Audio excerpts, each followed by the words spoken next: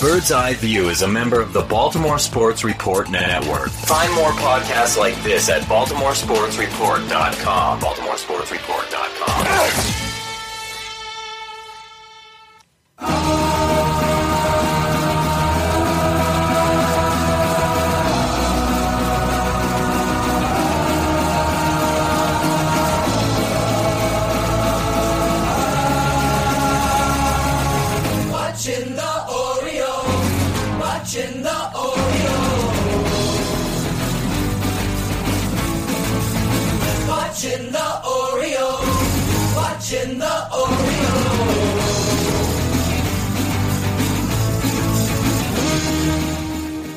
Hey folks, welcome back to Bird's Eye View. When it comes to the Orioles, this semi-often podcast that we decide to do at any periodic time we so choose to do is your official source for lack of insight and for baseless opinion.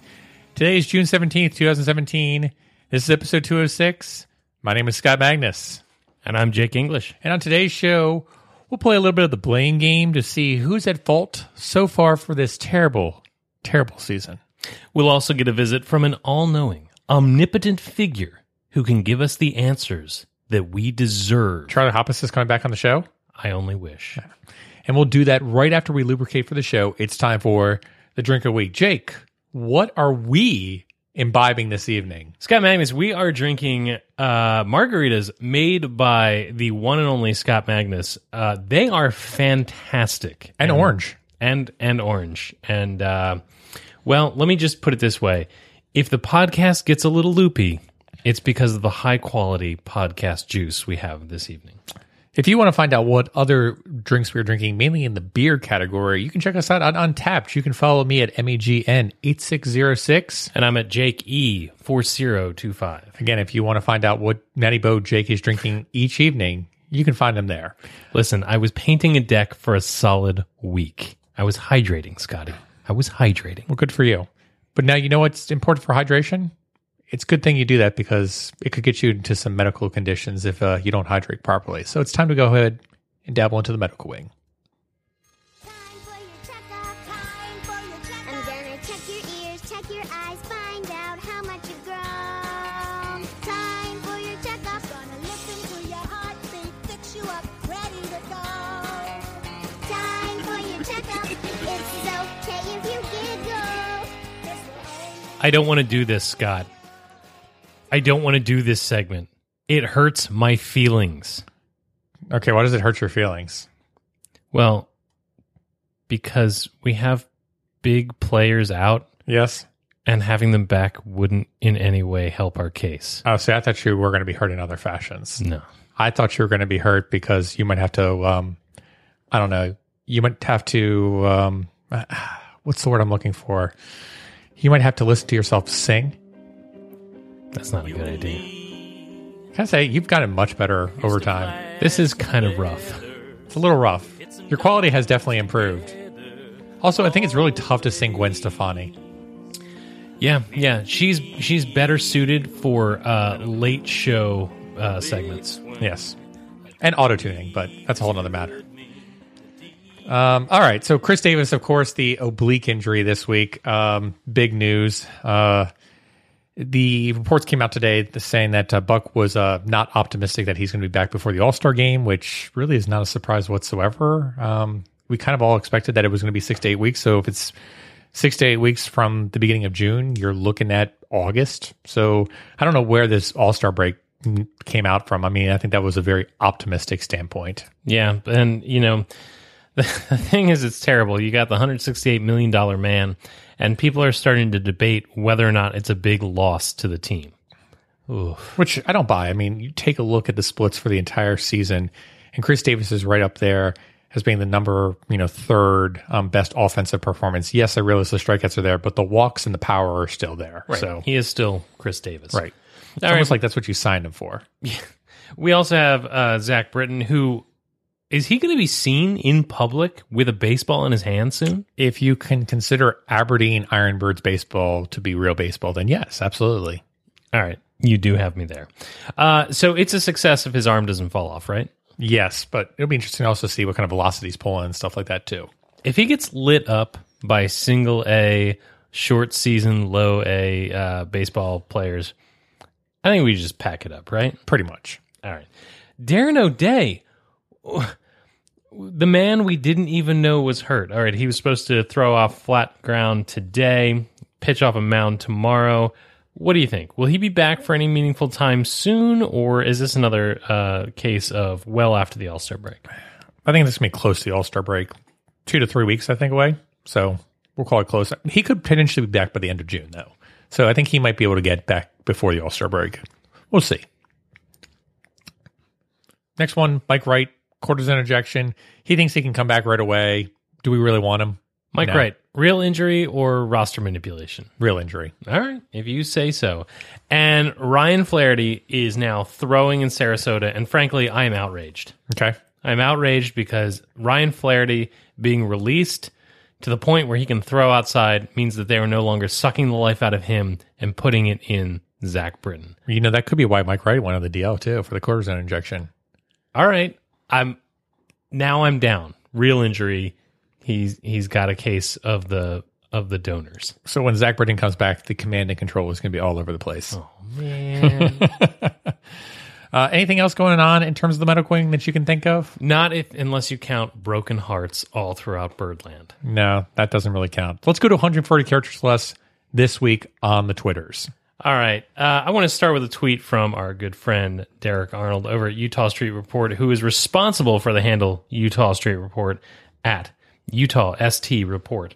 If you ever said to yourself, quote, man, I wonder what it would have been like if Twitter was around in 2002, end quote. Well, now you know. It's true. It's true. Also, the next tweet comes from now playing for your Baltimore Orioles. This comes from at D to the Wash, which is David Washington's handle. His tweet goes as follows. When you're at the end of the roll, you find out how much toilet paper you really need. Nothing could be more apropos than calling up your number 36 ranked prospect to be on the Major League team. That does seem appropriate for David Washington. All right, this is a tweet from Camden Depot. Of How course, pissed off do you think Pedro Alvarez has to be, by the way? super pissed. The thing about David Washington is that he can be sent back down. He Pedro can. Alvarez, once he's there to stay. Yeah, but I mean, what is David Washington really bringing to the table right now? I mean, What does Pedro Alvarez really bring? he literally, no, I mean, David Washington literally came up. He's playing first base in a game today where the game was well out of reach in the 8th or 9th inning. Was it? Was it really? It was. Why wouldn't you say, you know what, let's go ahead and bring David Washington in just as a spot start, kind of just to say, let's give him some time at first base. Nope. Not even a chance. The only time that David Washington has seen a spot start is at DH earlier this week, which again screams the question, why not Pedro Alvarez? I would be on the phone with my agent immediately being like, I don't care if I have to go to Japan ball. I don't care if I have to go to South Korea. I don't care if I have to go to the Mexican League. Get me out of this organization. All right, our next tweet comes from Camden Depot, who tweets at Camden Depot. Sometimes this club feels like the 1998 Orioles, and Machado is the new Messina. That's sad. And it's just so sad because it actually may be true. That has a whole lot of emotions wrapped up into it because Messina went off to the... No. Well, yep. So this is bad. Mike Petrillo post at Mike_Petrillo. He basically does the whole thing StatCast for MLB.com. He put the starting rotation ex-WOBA. So this isn't just regular WOBA. This is ex-WOBA, Jake, which is categorized on the basis of StatCast data. So it's taking a look at exit velocities and launch angles and making the determination of whether there'd be singles, doubles, triples, or home runs via their theoretical model. And right there was number 1, the Dodgers, number 2, the Diamondbacks, number 3, the Houston Astros, 28, the Philadelphia Phillies, 29, the Baltimore Orioles, 30, the Chicago White Sox. All right, so I get it. The Orioles pitching, not so good. But what I hear from this is that the Chicago White Sox pitching super sucks, so we should be fine for that series. Uh-oh. We should be fine Uh-oh. for that series. Uh-oh. All right, the last tweet for this week on the Twitters. I'm going to take you back, Scotty, to episode 153 of Bird's Eye View. Let's take the Wayback Machine and remember that was the episode in which we played The Alibi. Isn't this what we used to do back in the day going, diddle-doo, diddle-doo, diddle-doo, diddle-doo? No, we don't do that because we're not worthy. This is episode 153 called The Alibi. We did the serial spoof about the whole Dexter Fowler situation. This is a tweet from Eduardo Encina, who tweets, of course, at Eddie in the Yard. Past in the past.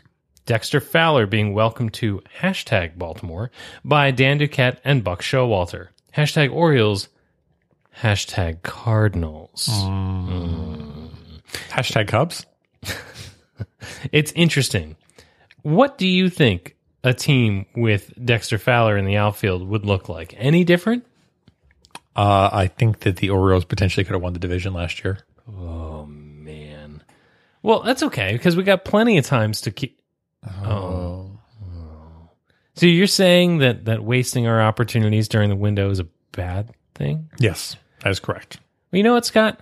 I don't think we should let this kind of thing go.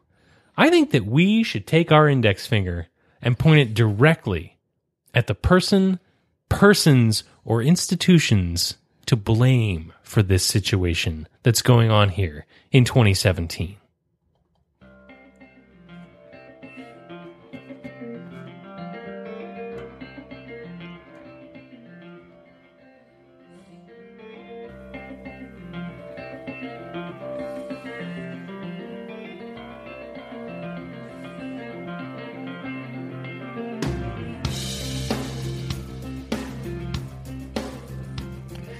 So as the Orioles struggle and tumble further down into the standings, the blame game has begun in Baltimore. Folks have begun to cast blame on everyone and anyone that could explain this recent downturn in 2017.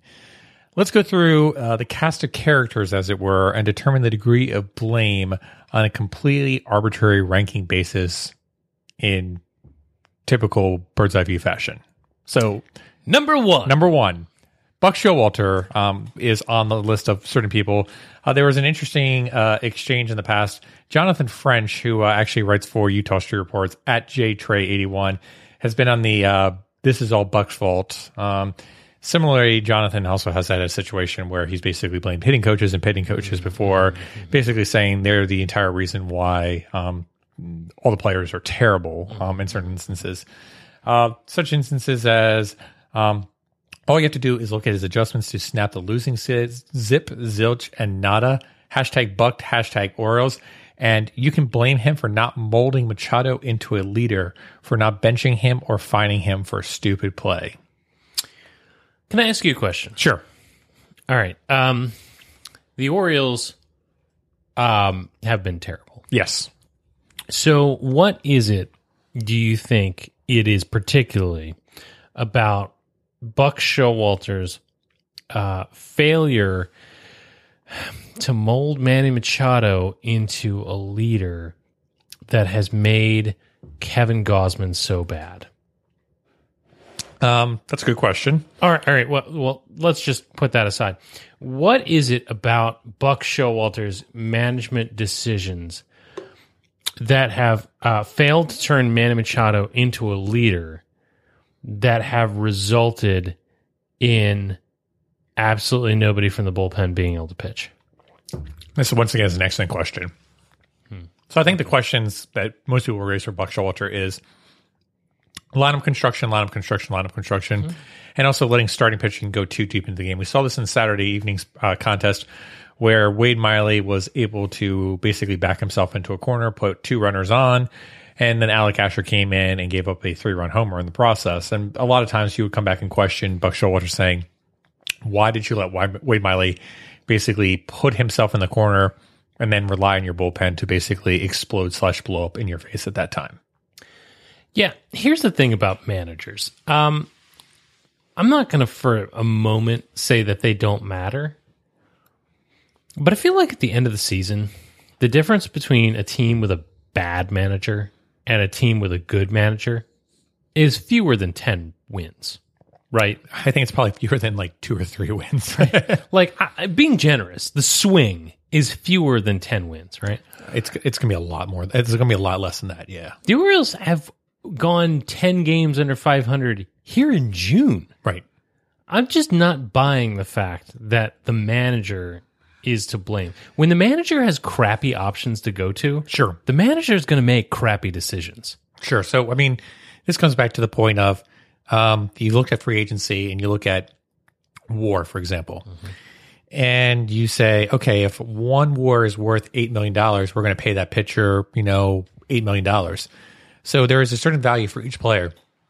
So if Buck Showalter is worth 3 WAR, he should be paid $24 million, basically, which is not the case. And we had no complaints about him last year Right. in the regular season. Right. And no complaints about him from 2012 to 2015. Right. Why now? Oh, because the team is bad now.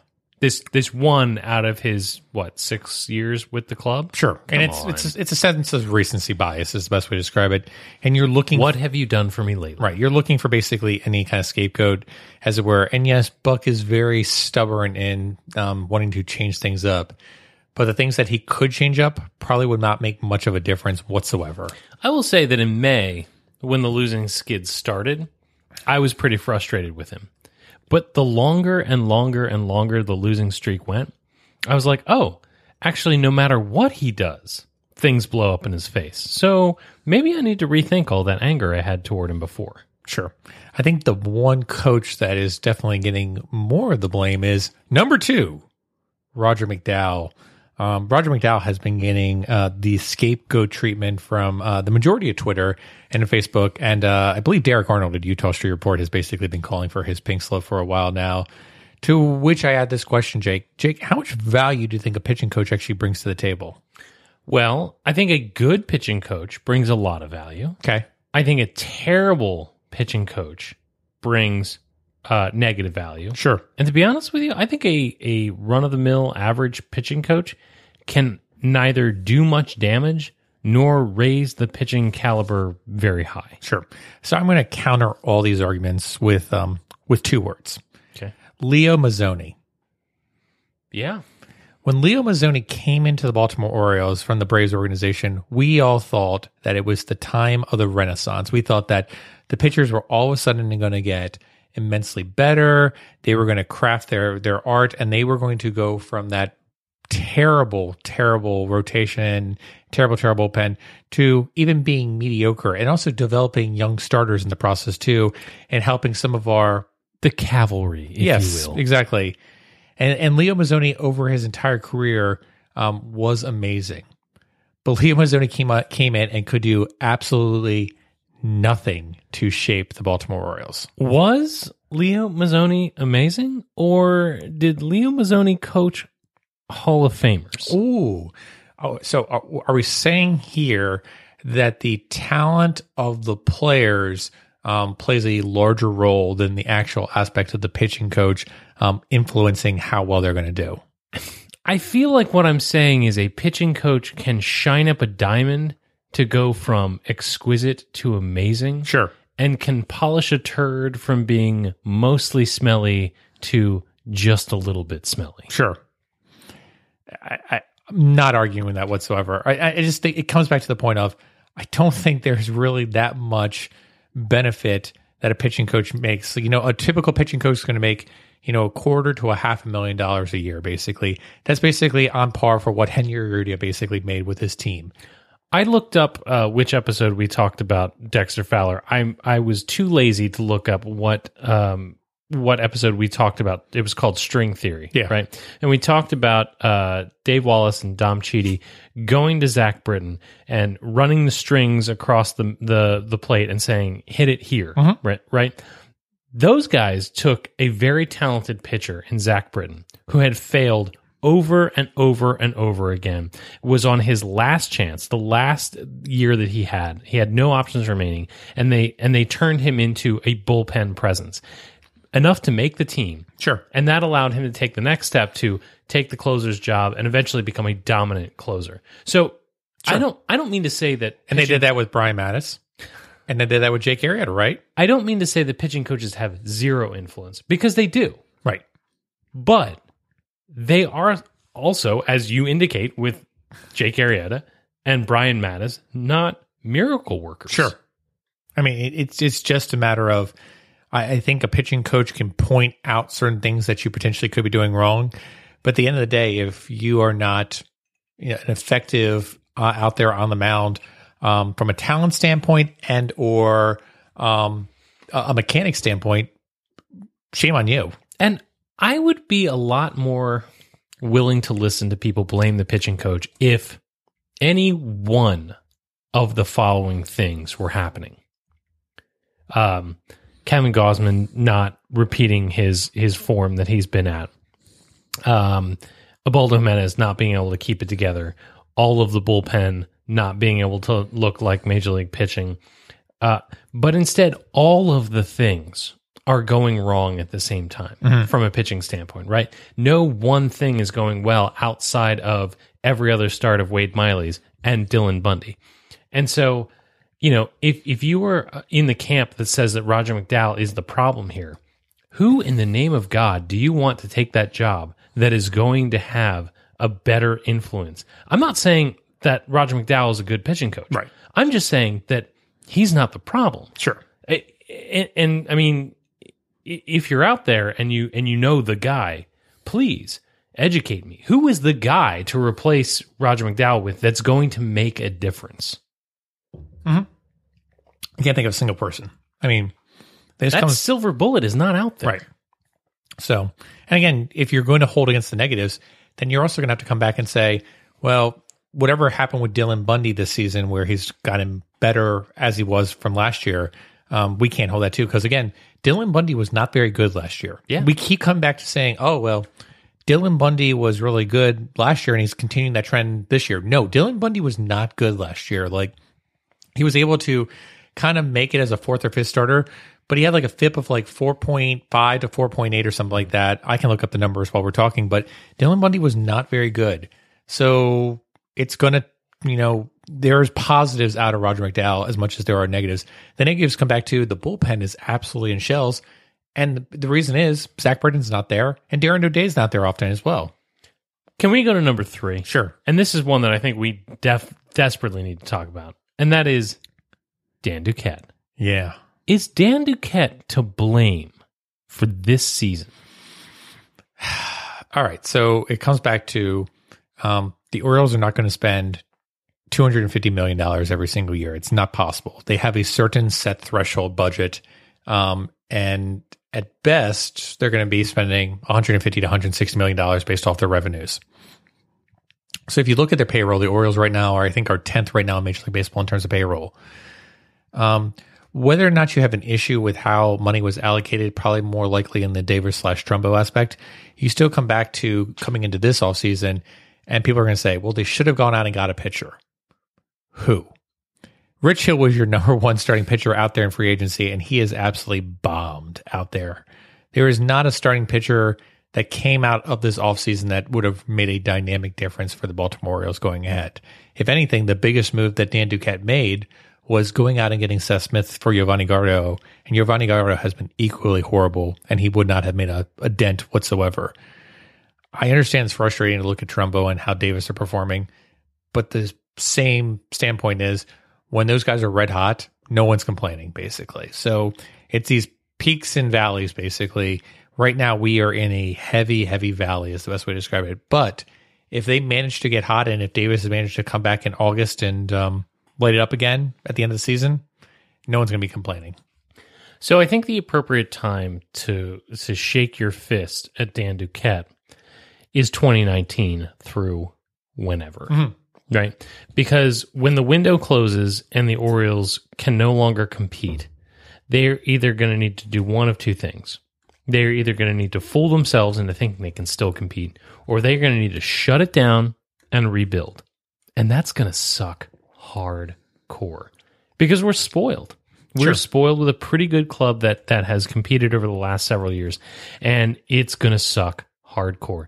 And the thing is about the rebuild is that it's going to be a complete rebuild because there is nothing left. The cupboard is empty because Dan Duquette took this 2012 to 2018 window and he said, damn the torpedoes, we are going to do everything that we can to win now in this window. And if the Orioles don't win a World Series between now and then, we're going to feel a lot different about Dan Duquette than we do if he does win. And so I can understand people cursing him for an empty cupboard in 2019.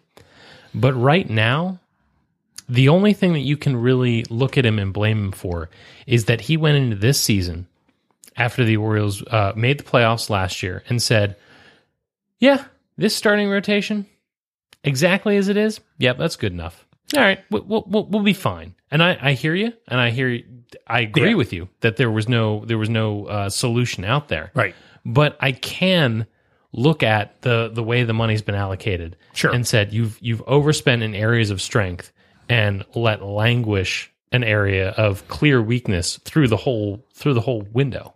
Sure, and I think it comes back to that point of, the money that was spent. I think the one that we always look at is Davis, for example. Did Duquette really have a say-so in the Davis negotiations? I mean, honestly, I think that really came back to more of an Angelos engagement more so than anything else. And I've got no facts or statements about this, so this is true WNST territory here, basically. Ouch. But you look at that kind of negotiation, and the owner obviously got involved, is the best way to describe it. Duquette made the offer, said, if he's not happy with it, we're willing to walk away. And then a deal was made basically saying, oh, we'll be able to make a deal with a bunch of backloaded money. You don't take that kind of backloaded money deal unless the owner is willing to sign off on it and be part of the process. And if the owner is honest about it, when he said that this is money set aside for Davis and Davis only, and that money doesn't impact your actual budget, then it doesn't hurt you. Correct. Right? If Peter Angelos decided to open his wallet and make what you and I believe is a mistake with Chris Davis, don't get me wrong, I love him, I'm glad he's back, but it was financially a mistake. Yeah. If he's willing to make that mistake and live with it and continue to spend beyond that, then so be it. Sure. But if that's the reason given for we're too poor for Machado, or we're too poor to put a real team together while we're rebuilding, well, it's a different thing. The only thing I will criticize Duquette for is I think sometimes he's a little too conservative in his approach for who he goes out and gets, is the best way to describe it. So I do think it'd be really interesting to say, if I'm going to trade a player like a Zach Davies, who everyone harps on saying, oh, it'd be great if we had Zach Davies on this team. Zach Davies is putting up a 6.26 Ks per nine, a 3.19 walks per nine, a 4.91 ERA in the National League, and a 5.10 FIP in the National League. Zach Davies would be no better than any starting pitcher that is currently within our rotation right now. But coming back to the conservative aspect, I think Dan Duquette sometimes needs to do more along the lines of like we saw in 2014 with the Andrew Miller trade, where it's the aspect of you make a trade to make the team better and you give up a piece and you say, I'm not really happy that I had to give up that piece, but in the end, it made my team significantly better. But he made that move because they were close. Yes. And I mean, I've got a guy at work who every time we play the Red Sox complains about that trade and tries to tell me it was a mistake. Still love that trade. But the Orioles were close. Yeah, still love that trade. And Andrew Miller was the best piece the Orioles could have added in 2014. If the Orioles are close in 2017, and you want to tell me that the right move to possibly win a World Series, again, to possibly win a World Series, is to trade off a Trey Mancini or a Jonathan Scope or something else that hurts, or say Francisco's got to go, or say something, the only jewel from our minor league system has to go because we might win a World Series. It's hard to say that's not the right move. Sure. I think it comes back to you don't know whether or not it's going to be a World Series, but if you can go and win a division and put yourself in the aspect of not a one-game playoff, I think it's worth it to go and get a division. If you're playing for a wild card spot, it's tough. It's really tough. Andrew Miller pitched 20 innings for the Orioles in 2014 in the regular season. We talked about this last week. And I would do it every time. Yeah, I agree with you. I know there's a lot of people that disagree with us, but I completely agree with you. Instead of point, counterpoint, this is point, more point. Yeah. Can we go to number 4? Sure. Final point, right? Yeah, we got to. So we can't blame the manager. We can't blame the GM. We can't blame the pitching coach. Why don't we blame the players themselves? What? Is there something to be said for the fact that the players who are underperforming are underperforming? Yes. The Orioles are all terrible all the time. That is the Orioles' fault. I mean, at which point are we going to look at the starting rotation and say, this is the problem? And we could have expected the Baldo Jimenez would have been, Sure. quote unquote, uneven in his starts. Yeah. And that's okay from your number 5 starter. Yeah. But everybody else has been objectively terrible with the exception of Bundy and every other start from Wade Miley. Which, again, is what you would expect from a 4th or 5th starter, basically, Yeah. which is what you kind of expected Wade Miley to be. Kevin Gausman and Chris Tillman are the killers in this season. Mm-hmm. Chris Tillman, coming into the season hurt and still looking like he's hurt, has been a killer because you basically lost your number 2, number 3 starter. And Kevin Gausman has been abysmal. His last start, he showed some promise during those first 2 innings. Breaking ball was really working well.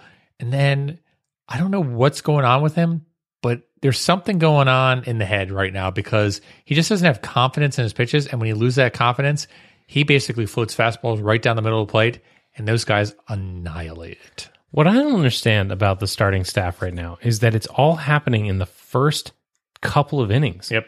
The games are over before they begin. And I keep talking about this. I'm in the middle of a move right now. And so I'm doing a lot of manual labor and work on the house. And so, I'll be outside painting or You're not something used like to that, that. are you? No, certainly not. I'll be outside painting or something, and I'll come in and check on the game at like 7:45, and the game's over. Right. Right? The starter is 68 pitches deep in the 2nd or 3rd inning, and the game is just over. Like, the starters are not just not performing. Sure. They are putting the game away before the game really has a chance. And at that point... And I would make the argument saying that's not even Dark Ages baseball, Dark Ages Orioles baseball. Dark Ages Orioles baseball, for those that forget, was the game is relatively close, and then the Orioles somehow will get to the 7th, 8th, and 9th inning and basically either blow a lead and or come really close to coming back and then basically stick a dagger in your heart and pull it out. I have a hard time harping on the offense for not fighting back when they're down 7-2 in the 2nd. You know what I mean? I mean, if you look at the offense and you say, guys, you only scored 2 runs in 5 games of this week. Well, that's great. Sure. But if you're down 7-2 in the 2nd inning, like, who's going to be able to come back from that emotionally? Sure. Buck Showalter keeps saying these guys aren't robots, Right. but they're not. Right. There's an emotional toll of always being behind the 8 ball. And the starters are the ones putting them in that position. And, you talk about Gausman, you're right. He's not right, and that's a problem. But Chris Tillman is hurt. Yes. And if he's not ready to play, he is hurting the team far worse than people like Alec Asher and Gabriel Inoa and everybody else. Because if those guys aren't good enough, so be it. But Chris Tillman is hurting the team because he's pitching when he's clearly not ready to pitch in the majors. There was a great tweet today from Luke Jones at Baltimore Luke. It says that hashtag Orioles have allowed at least 5 runs for the 14th straight game. That's a club record according to Baseball Reference Play Index, which again comes back to the point of the pitching is doing the worst as it ever has from a franchise basis. It's probably not as bad as it actually is, but at this time, it's very difficult to watch on a day in and day out basis. It really is. And, I am the captain of the shame people on attendance train. I don't blame people at this point for not showing up to Orioles games. If you take a look at the way the May is run and look at the way that June is unfolding, how can you look at a half-empty Camden Yards and think, wow, I can't believe we got half of the people here? Who wants to go and watch that? Who wants to tune in for that night after night? It's hard to watch. Well, this comes back to like what people talk about the Ubaldo starts. Ubaldo starts are very difficult to watch because you go in and you're just like, well, unless the offense hits really well tonight, we're going to get destroyed. And that's a difficult proposition. At least you want to say, with one swing of the bat, we could be right in this game. But unfortunately, like you said, if you're down 7-2, one swing of the bat does not get you back into the ball game. And let's look at the offense for just a second, because the stellar offense has usually been enough to make up for the difference. Sure. And they just haven't. And so part of that is that, the pitching is just putting them so deep in the hole to begin with. But the other thing is that this is super weird this year. I mean, Manny Machado at the plate has looked mortal. And the really depressing thing is that he's bad enough to not be impactful, but not awful enough that it will affect his price when he hits the open market. Sure. But, Chris Davis, before getting hurt, has not lived up to his contract. I would argue that... I don't know if I agree with that. And I know a lot of people point that out. But I still come back to the fact of Davis last year put up between a 2.5 to 3 WAR season. So again, if you space it out over the entire contract, I think it's pretty darn close to being what you expected from last season. It wasn't superstar performance, and you expect regression at the back end of the contract. But at this point, I wouldn't be willing to say the contract is a bust. I do think I'm going to get to that point, but I'm not willing to say that at this point. I think with what we saw before he got hurt, I haven't seen enough from him to say, "Oh, he's having a good season." Okay, that's fair. And I don't just mean that with my dumb fan eyes. Yeah. I mean, he has been consistently in the middle of the lineup, and that hasn't meant anything for the Orioles.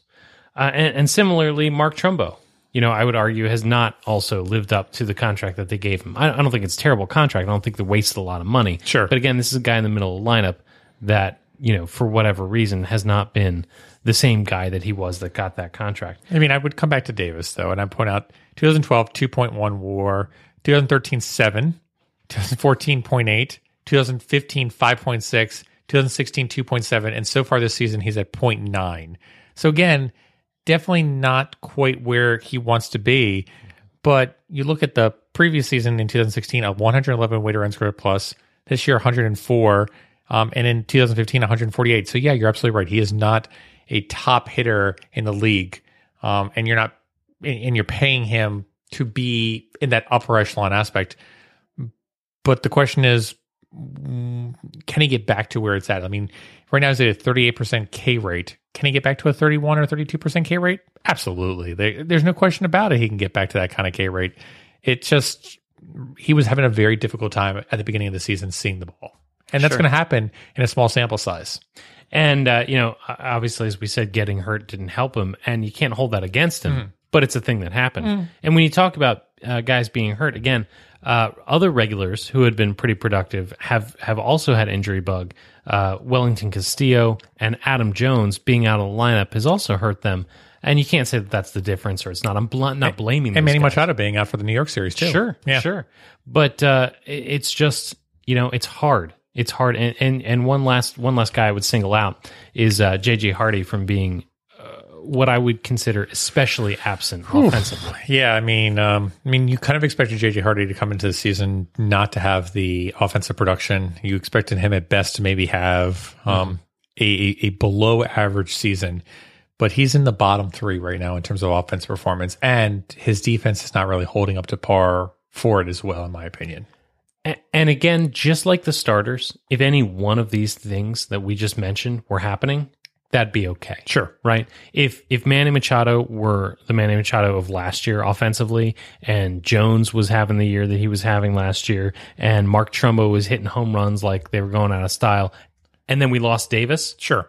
Okay, that's fine. Or if Davis hadn't gotten hurt and all those other things were happening, and Trumbo wasn't having a great season. Sure. Okay. The ugly blemishes get covered up by basically other good-looking aspects, but there really hasn't been anything good-looking going on lately. The thing we go back to is that everything sucks at the same time for the Orioles right now. And so, who do you blame? I got to be honest, I blame the performance of the players on the players. So you're saying everything is sucky? Everything is sad when you root for this team? Yes. Everything is sucky? I think you've got a song there waiting for you, Scott Magnus. That might be right up my alley in terms of not having to hit certain notes, but Christina Aguilera still is suing me to this day. But every time I hear that song, every time it comes on the radio, I cannot help but think of you. All right. Well, so we're blaming the players here. I think you have to. I think we have to blame pretty much all parties generally. I think the players had the majority of the stake of it, but I think you look at the aspect of you have to place a little bit of blame on Madrigal McDowell. You've got to put up a little blame on Dan Duquette, and you've got to put a little bit of blame on Buck Showalter, and just in terms of not being able to mix it up. But I think the heavy majority of it has to be the players. Maybe there's something we're not considering. Oh, okay. Has anybody looked under Camden Yards to make sure that there's no Indian burial ground under there? That's a good question. You know what? I actually have someone I could contact. He's a little bit of a soothsayer and a mystic. Would you like maybe give him a call and see if he can come in and maybe answer some of our questions? I would love that. But, Scotty, I need to take a break. I'm actually going to run out for a few minutes. If you can get him on the phone, I'd appreciate it. That's not a problem.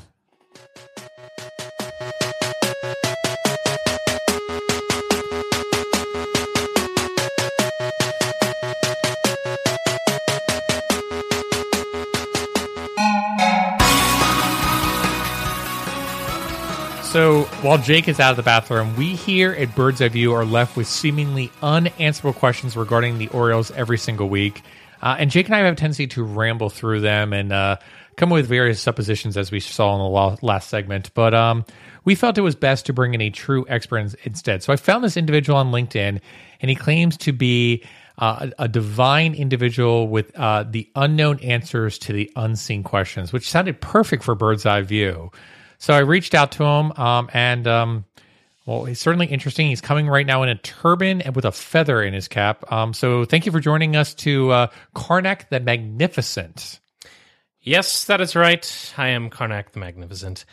And in my hand, I hold the envelopes. These envelopes, hermetically sealed in a mayonnaise jar at SD Studios all day. No one knows the contents of these envelopes, but in my mystical and borderline divine way, will ascertain the answers, having never before seen the questions in this envelope. Ooh, I'm a little excited. Envelope number 1. I'm just going to hold this to my forehead, and I'm going to concentrate. The answer, of course, is effective starting pitching, a Jimmy John sub, and a one-way ticket to Canada. So effective starting pitching, a Jimmy John sub, and a one-way ticket to Canada. Yes, that's what I said.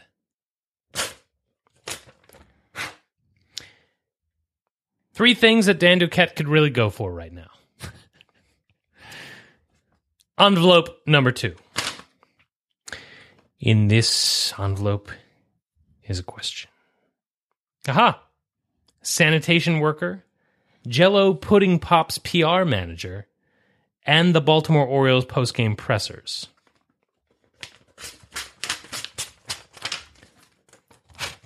I think the blowing really helps. These are 3 jobs that Sean Spicer would rather have right now. All right. Envelope number 3. And how many envelopes do you have over there? It's a whole stack. I have more than one. More than one, less than 10. All right. Holding the envelope to my head, here is the next inclination that I'm getting. I'm getting pew, pew, pew.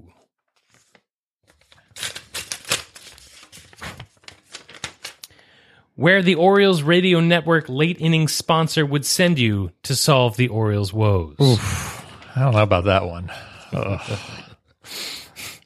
I hope you are listening to the Orioles radio network to hear the great ads from the Archdiocese of Baltimore. Envelope number 4. Did you just do pew, pew, pew to the Catholic Church? Is that what I just heard? I spent a few times in some pews. I'm sorry. Karnak the Magnificent would never spend any time in pews. Envelope number 5. Holding it to my forehead, I am getting a premonition, and that premonition is this. Aha! A lack of discipline and inconsistent results. Mr. Magnus, you of course know what I'm referring to, do you not? I think so, but you're the divine one, so you can tell me. And the answer is how you would describe the Baltimoreans podcast schedule. Ooh, that is true. That is exactly what I thought. By the way, it was number 4, Mr. Karnak. Listen, I'm all-knowing, I'm all-seeing. So what you're telling me is may my proctologist be a frustrated trombone player. I'm not so good with the math. All right, next we have number X. Let me just hold that to my forehead. The home run derby. Ooh. We don't have to hear back this year. Where the Orioles pitchers will debut in the All-Star game. Well, that's not very nice. It's true, but it's not very nice. All right, the next envelope Y, we'll call this one. Holding this to my forehead. Why are we doing this? This one. This is difficult, Scott. This is difficult for me to understand. Its meaning is not yet clear, but the message coming through is future Yankee. Well, that's probably why, because it's clouded the mystery of the future. Future Yankee. Let me just open up this envelope. Ways we hate hearing Manny Machado and Aaron Judge described. Oof. The next envelope is here. Again, hermetically sealed inside a mayonnaise jar in SD Studios. Aha! Why are there mayonnaise jars down here?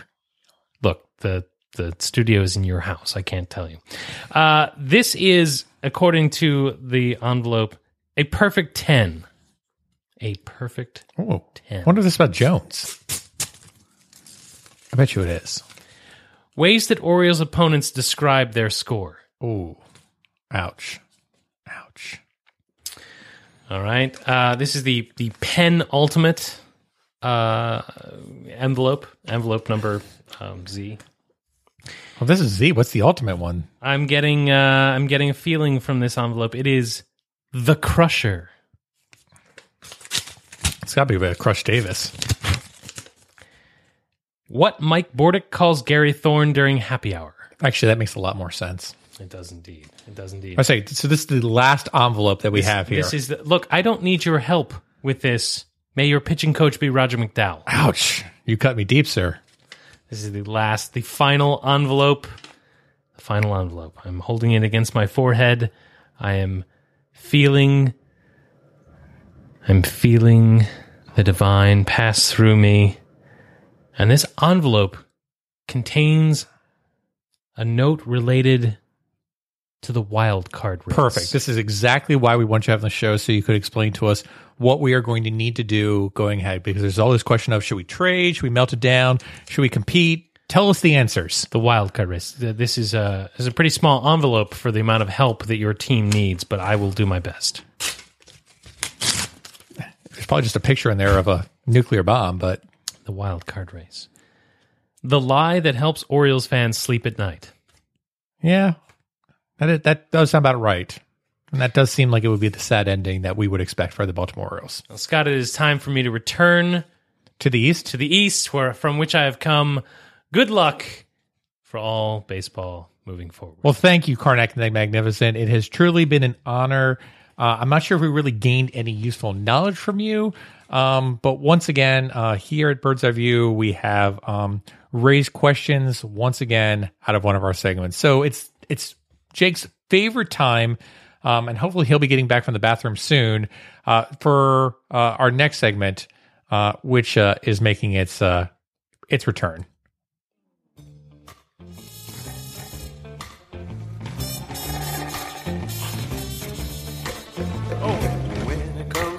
And I just gotta keep insisting, oh baby, you sure do swing.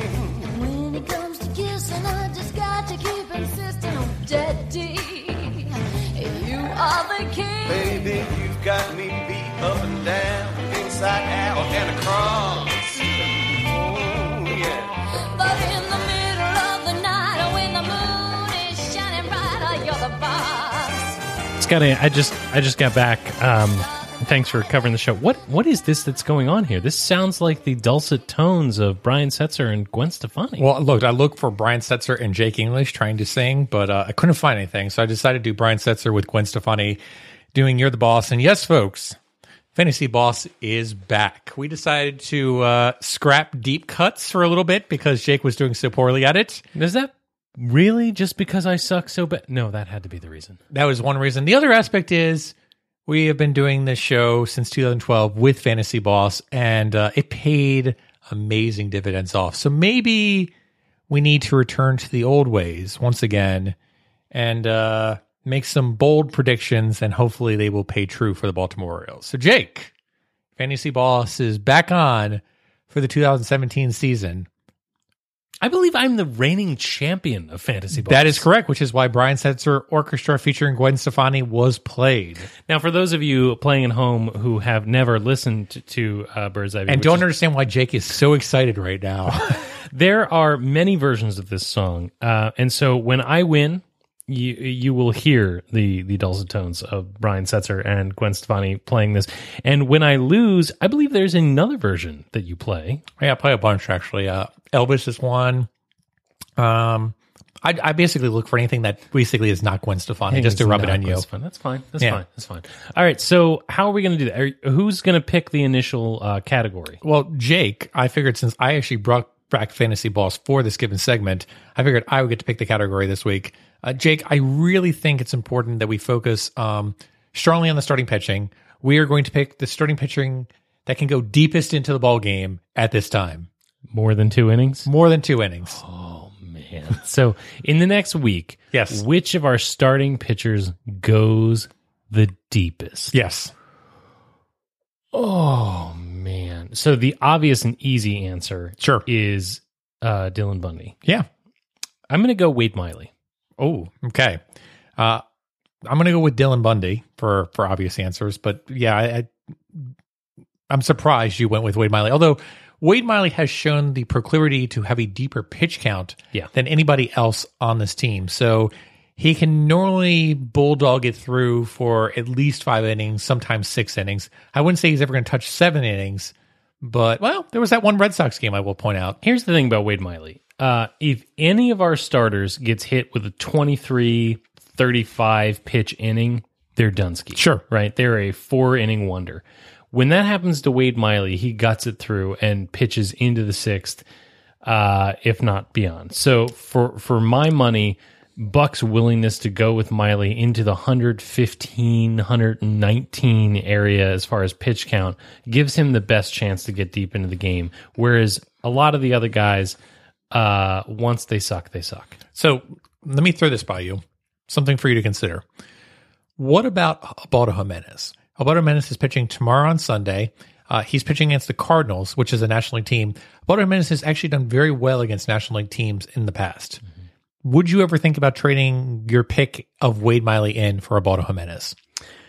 No. Okay.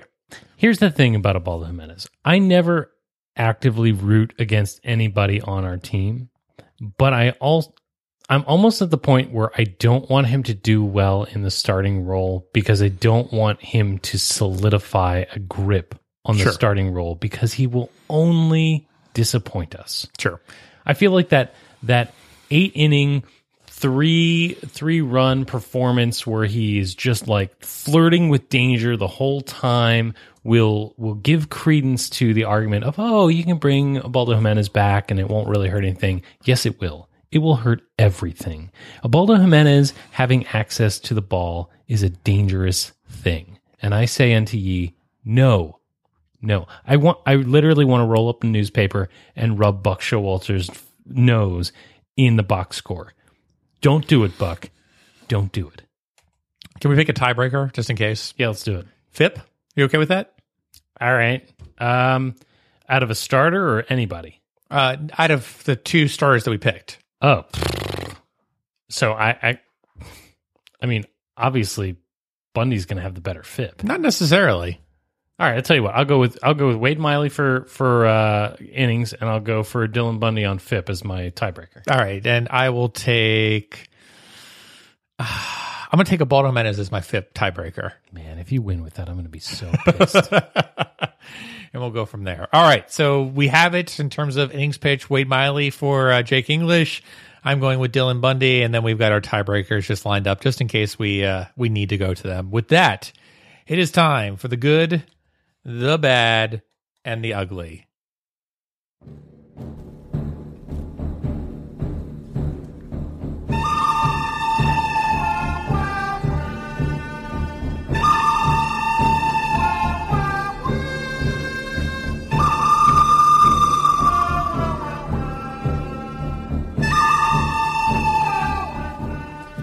That's right. It's time again for the good, the bad, and the ugly. This is when we identify the best, the worst, and the even more worst parts of Orioles baseball.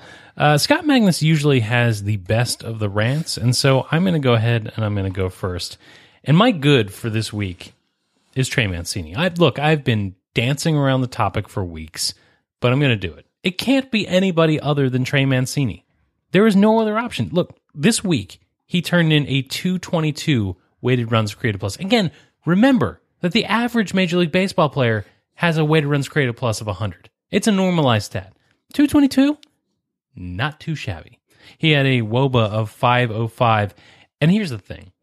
The standard league average BABIP is about what, 290? 300. All right, 300? Yeah. I'll give you 300. Trey Mancini's is 563. So whereas it's not sustainable, whereas that means that he'll fall back to the mean, that's fine. He had a good week. Trey Mancini's hitting the cover off the ball, and he's my good. All right, my good for the week is going to go to the MLB draft, and most importantly, Orioles not trading away their competitive draft pick for getting rid of salary. The Orioles, in all honesty, I mean, it's always hard to say, but the Orioles basically drafted where they didn't draft individuals that shouldn't have been drafted in those slots. They drafted a player in a slot that was appropriate all the way up, I think, until like the 4th or 5th round, and then at that point, you're just guessing. It's the best way to describe it. So I think overall, if you look at how everything stacks up in terms of everyone that looks at it on a more consistent basis, the Orioles didn't do anything stupid this draft, which is the best I can get from a good standpoint for this week. I know that you don't have Simon and Garfunkel all queued up right now. Yes. But it's pretty sad when we're paying attention so hard to the draft picks. I think we talked about this in 2012, and we said, isn't it great that we don't have to talk about the draft right now because there's actually decent, news coming out? Because before, in the dark ages, it was always, the draft's coming up, so I guess we'll talk about that and find out what's going on with the future as opposed to the now, because the now is just equally depressing. Well, I'm all depressed, so that's about the time that I'll go to my bad. Perfect. And my bad this week actually took place on Saturday. Okay. Saturday's 6th inning. The Orioles beat the pants off of the St. Louis Cardinals, which is a big deal because they won. But I feel like they won despite a lot of things, and they won despite the 6th inning. The 6th inning. Here, I'll help you out here. Go ahead. Thank you. The 6th inning was awful. The Orioles used 4 pitchers to get the 3rd out of the 6th inning. Buck tried and tried and tried to get that last out of Wade Miley, and he couldn't get it. So he brought in Asher, who, of course, gave up a 3-run home run right away. The next pitcher they brought in was Blyer, who couldn't get the out that he was responsible for. And eventually, in the 6th inning, he had to go to Michael Givens. It's absurd that he has to chew through all of his bullpen like that just to protect a 7-run lead. And when I say just to protect a 7-run lead, yeah, there is absolutely no doubt in my mind that they're good enough to give that away.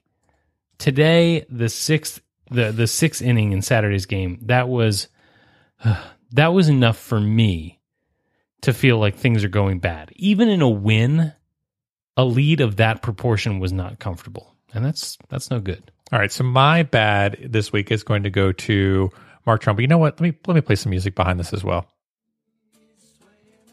Oh man! All right, so Mark, this is episode 99.5, I think 99.999. Sounds about right. Perhaps.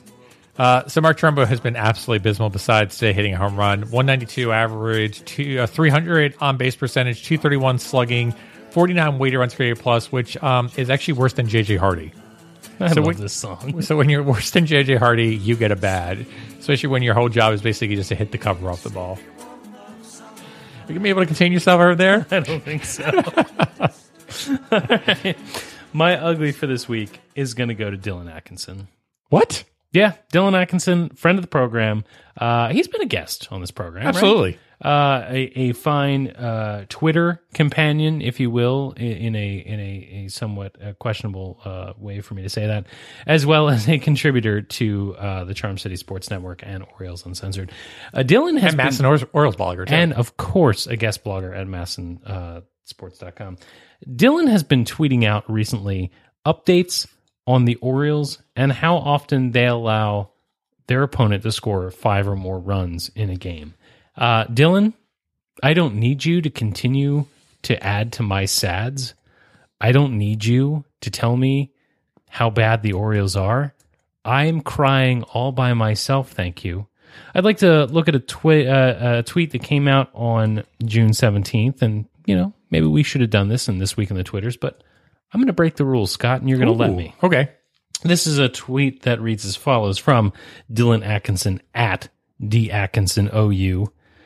The Orioles have now allowed their opponent to score 5+ runs in 14 straight games and 18 of their last 21.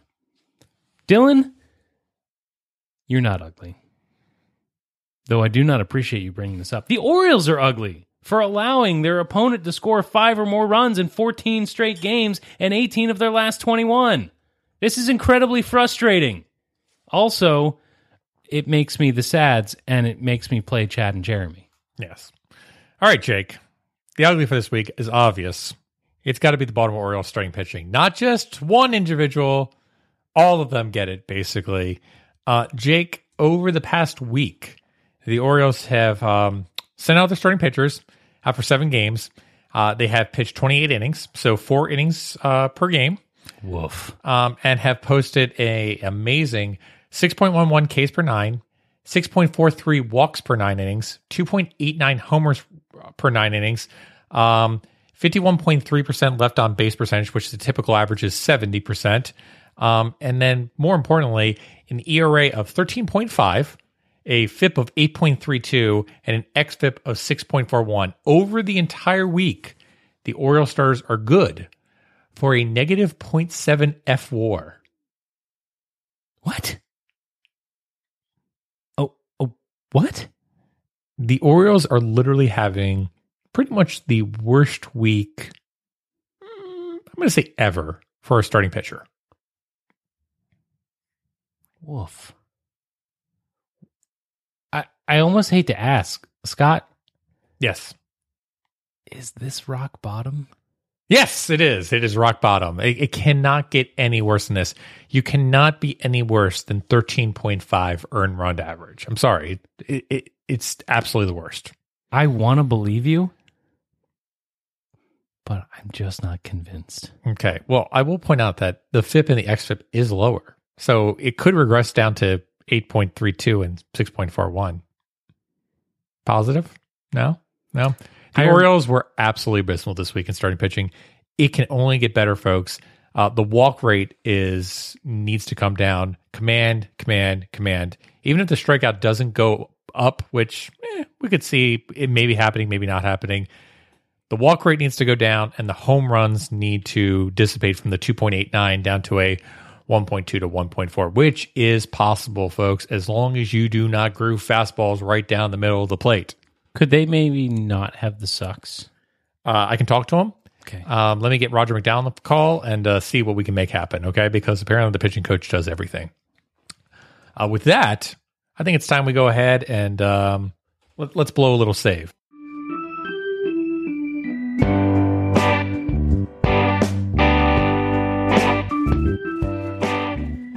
Scotty, if you will indulge me, we've invoked their name once this evening, so I'm going to do it again. I'm going to wander into Baltimore Orioles territory. Someone has to. Yeah, if they're not going to produce content, we're going to do it on their behalf. I would like to take a moment to address Wednesday's shooting in Alexandria, in which a group of congressmen were targeted. And it goes without saying that an attack on one of our democratic institutions, the U.S. Congress, is a terrible affront to our country. And I think that I speak for all of us when I say that I hope for a full and speedy recovery to everyone involved in the shooting.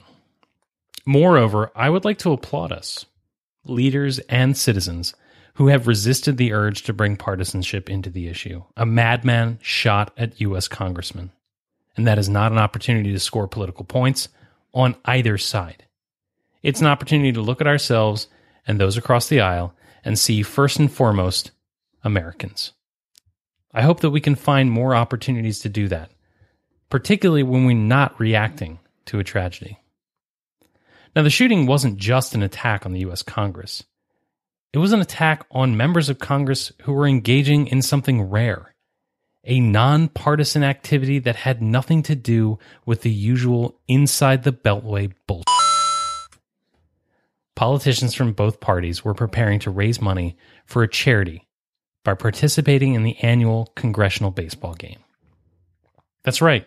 In all of our brokenness, in our corrosive divisiveness, we can cut the crap by wrapping ourselves in the warm embrace of baseball.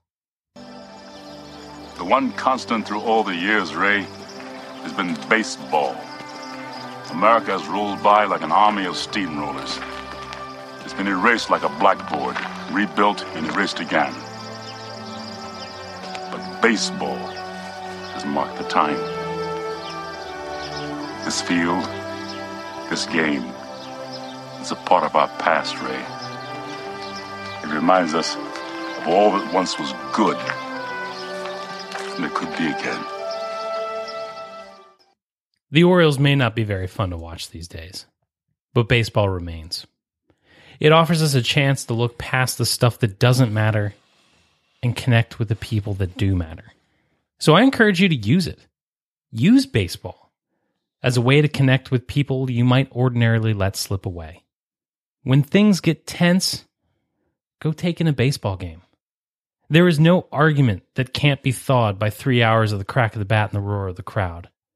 Stuck sharing an evening with family who doesn't vote like you? Throw in the baseball game. Let the current events disputes take the night off and instead debate the utility of the bunt, the manager's bullpen choices that evening, or whether or not the National League should adopt the DH. Baseball can connect us in a way that little else can, and who knows? If you can connect with someone on that level, it might just help you to understand their point of view, or to see past the politics to the person beneath. Who knows? If it can work for members of the U.S. House of Representatives and the U.S. Senate, it just might work for the rest of us. So to borrow a phrase, the more we watch the news, it's hard not to feel like America needs to be erased like a blackboard and rebuilt again. But in all that uncertainty, it's nice to know that baseball can still mark the time. It reminds us of all that was once good and can be again.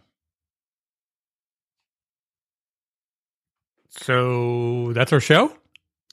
That is our show.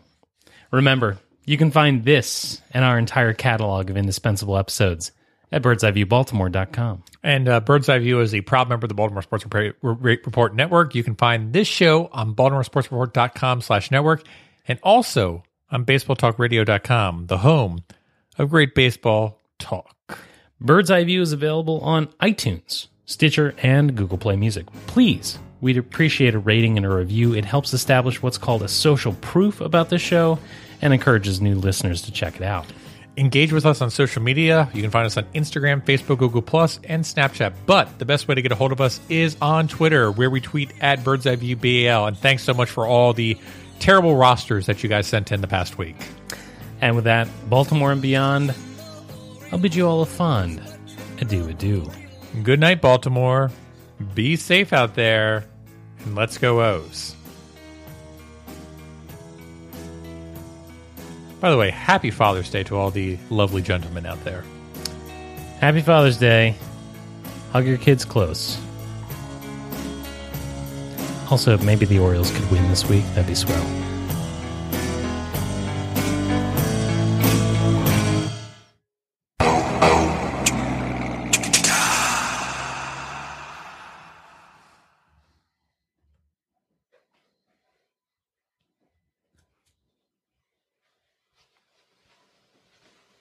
You're still here? It's over. Go home. Go.